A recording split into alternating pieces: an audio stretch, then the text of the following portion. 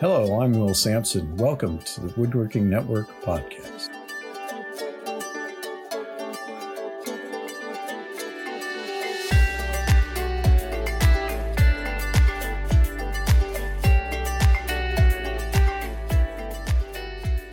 Welcome to the Woodworking Network podcast, where we explore the business of woodworking and what it takes to succeed. I'm Will Sampson. This episode is sponsored by FDMC Magazine. Today we'll be interviewing Dustin Hunter of Hunter Trim & Cabinets in Fort Worth, Texas, talking about the amazing transformation of his shop through applying lean manufacturing principles. But first, let's talk about magic or technology. The famous science fiction writer Arthur C. Clarke was fond of saying, "Any sufficiently advanced technology is indistinguishable from magic." Think about all the magic we hold in our hands these days. Cell phones in our pockets are more powerful than the most sophisticated room-size computers of just a few decades ago. Paired to the internet, they are nothing short of amazing. Have a question? The answer is in the palm of your hand with the magic of Google. But having this magic so conveniently available has done something else to us. We've become much less patient for answers, progress, and change. We want what we want now. If we can't get it as easily as flipping a light switch, then that's just too much work. We can't be troubled to do research past the first page of Google. This really applies when it comes to improving our businesses. We want magical leaps in production and profitability by simply turning on a machine, rearranging the shop, or hiring the right person. When I talk to people about the benefits of lean manufacturing techniques, they get really excited hearing success stories of seemingly magical results. But when they learn that adopting lean is more about accepting a process of continuous disruption and change in their business, they are less enthusiastic. I guess it's a lot like all the people who want to lose weight and jump for the latest diet craze while avoiding long-term health and fitness improvement programs. Where's that magic solution that will make it all better? In the shop, it's like the owner who buys one new machine and expects it to transform his whole operation, even though he hasn't spent the time to figure out how to integrate the new technology or properly trained staff. Continuous improvement, working in many small increments over time, can reap rewards that seem like magic. The Grand Canyon was not carved in a single action, but instead by the minute actions of flowing water over centuries and eons. But the result is no less magical. In the same way, constantly improving your flow and efficiency, constantly improving the knowledge and skill of your employees, constantly reevaluating every part of your business, including your own management decisions, that all adds up to major magic over time. Rather than waving a magic wand once, you are building a better magic wand every day. Mentioning lean manufacturing leads right into our guest today, but before we talk to Dustin, let's pause for a word from our sponsor. FDMC Magazine is your vital source of information to improve your woodworking business. Whether it is keeping you apprised of the latest advances in manufacturing, helping you solve your wood technology problems with Gene Wengert, or inspiring you with case histories about successful businesses and best practices, FDMC Magazine is there to be the sharpest business tool in your shop. Learn more and subscribe for free at woodworkingnetwork.com/FDMC. Now let's talk to Dustin Hunter about his lean journey. Welcome, Dustin Hunter. Thanks for having me, Will. Appreciate it. This is great. I wish we could have done this in person in Arlington, just down the road from your place in Fort Worth.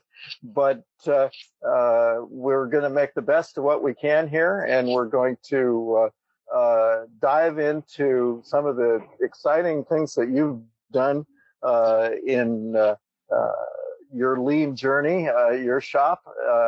First off, though, I want to talk about your shop and give folks a little bit of a handle on what kind of an operation. How did Hunter Trim and Cabinets get started? Yeah, so I've been doing this pretty much all my life. I grew up in the cabinet industry. I worked in the cabinet shop all through high school and through college. And when I got out, I had this crazy idea. I just started a cabinet shop like many of the people listening to this. So that was back in 2005 when we started this company, Hunter Trim and Cabinets. We're in Fort Worth, Texas. We've had a steady growth every year, even through the recession, and even these last few years. So we've continued to be successful, been very fortunate in that regard. Like I said, we're located in Fort Worth, and we have about 30 employees. Our plant is about 13,000 square feet currently. We have plans to build a new facility later this year. We're reconsidering that with everything going on right now because we just don't know what the fallout's going to be. But we have about 30 employees. I think I said that. Yep. And our annual revenue is around $4 million. That's great. And what kind of work are you specializing in? Good question. What we do is mostly higher-end residential cabinets. That's about 80% of our business. The other 20% is interior trim and stair work on site. And you also do some commercial work too, isn't that correct? A little bit. Less than about 5 to 10% of our business is commercial. It's all residential. That's great. That's great. Well, I want to get right into your lean journey. When did you first get interested in lean manufacturing? Back in 2013, I'd been reading FDMC for several years, and there was a gentleman writing an article in there. I'm sure many of you know Jim Lewis. Jim Lewis, yeah.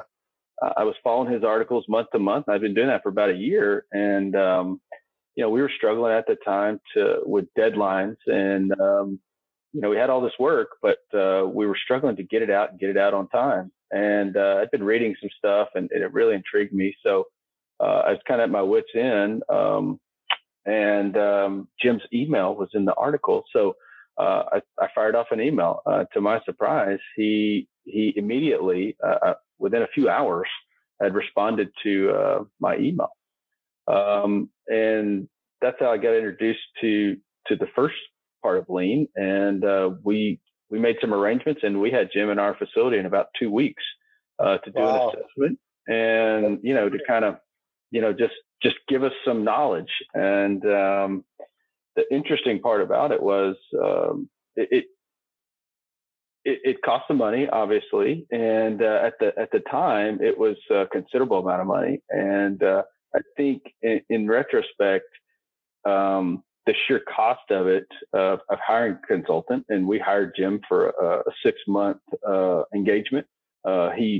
He's out of Michigan, and he came and he worked with us 1 week a month for about 6 months. And it was a considerable amount of money, but like I say, in retrospect, our back was against the wall. We could not let it fail because we just could not spend the money and not have this be a meaningful thing for our business.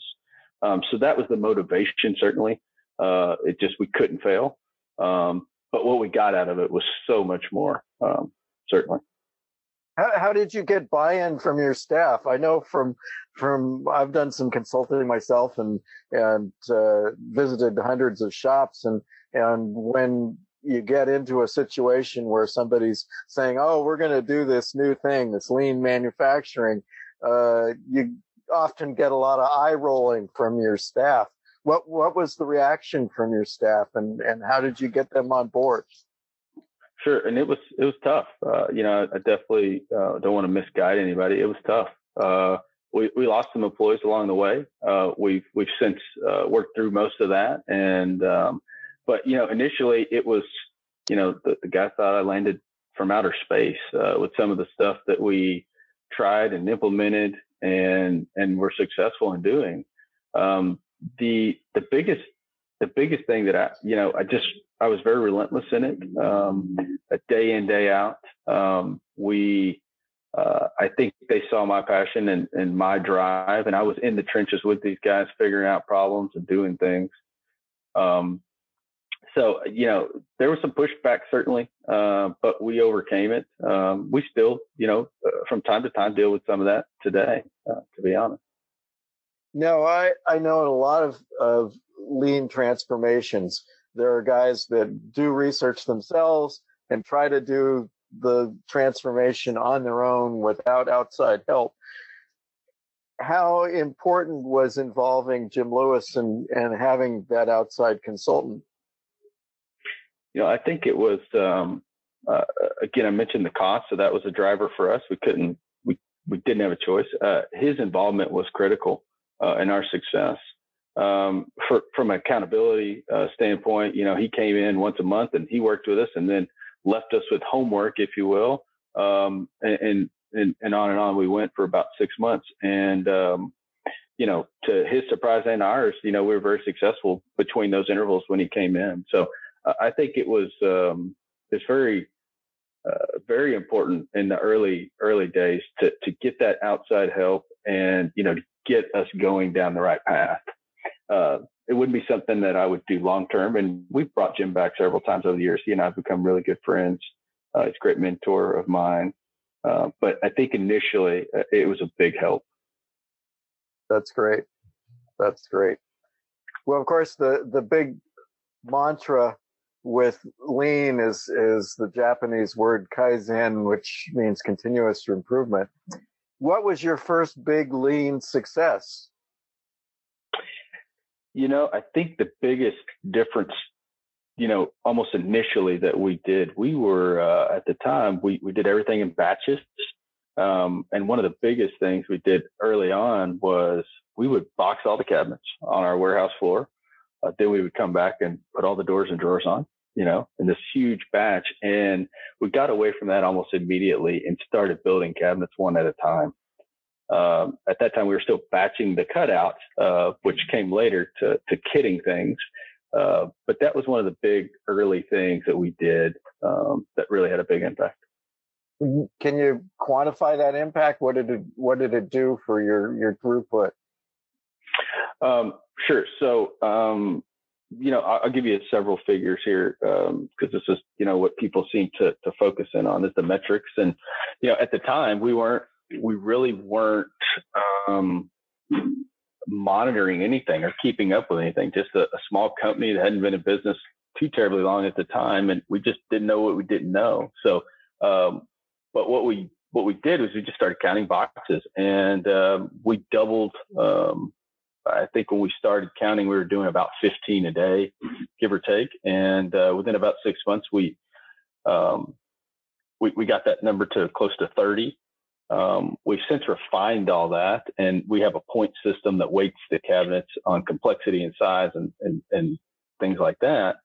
And we've since continued to improve that over the years. It's hard to make that comparison back to cabinet numbers to the point system, but I can tell you that we did quadruple in size and gross sales in the first 5 years with almost the exact number of staff on our shop floor. Wow, that's great. So those numbers are usually pretty meaningful to people. Yeah. Now, what kind of physical improvements were made in the shop? Did you rearrange things? What did you do? Yeah, certainly. When we engaged Jim, the funny thing about it was one of the main reasons we brought him in was to help us lay out a new facility that we were already in the process of building. To my surprise, he came in and says, "I'm not going to help you with the new layout, but I'll teach you how to do, about lean manufacturing and lean principles." So that was a little bit of a stunner right out of the gate. But not long after this, about 6 months after we got started, we moved into a new facility, and the layout that we initially had, looks nothing like what our plant does, 7-8 years later. I think with the exception of our door department, all the other departments have been shifted around to make the flow work better. All new benches and tables. We have added a little bit of equipment, nothing not a lot. We did add a CNC about 2 or 3 years in. So initially, we stuck to our guns and we really didn't add any machinery. We were still cutting things out on table saw. Wow.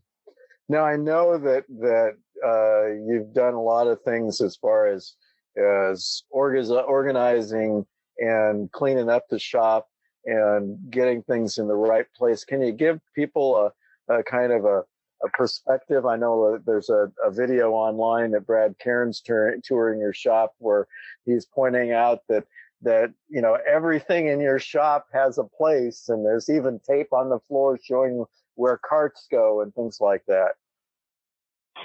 Yeah, I mean, and a lot of lean is we don't want to struggle. We certainly don't want to struggle to find anything.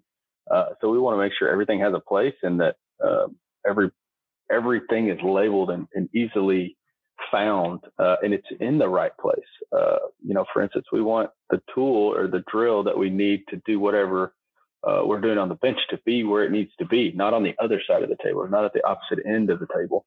We want everything to be where we need it when we're doing whatever the task is. And that could be working on a bench. It could be running a machine. It could be running a shaper, a molder. We want all the tools to change the cutter at the machine. We don't want them in a toolbox across the shop. So we try to get everything exactly where we need it, within arm's reach of where we need it, and make sure it's labeled and make sure it gets put back there every time. Not rocket science certainly, but it has a huge, huge impact on the daily flow of your work. I imagine it helps workers too, because there are less frustrations in just getting their jobs done. Absolutely. And we talk about this every morning. Our goal, or one of our goals, is to make their job easier. And we engage everybody to have a play in that and have a hand in that. And, my selling point to everybody is, why wouldn't you make your job easier? So yeah, absolutely. That's all we have time for today, but we will continue our interview with Dustin Hunter in the next episode. You can find all of our podcasts at woodworkingnetwork.com/podcasts and in popular podcast channels. Be sure to subscribe so you don't miss a single episode. And thanks again to today's sponsor, FDMC Magazine. If you have a comment or topic you'd like us to explore, contact me at will.sampson@woodworkingnetwork.com. And we would really appreciate it if you fill out the survey at woodworkingnetwork.com/podcast-survey. Thanks for listening.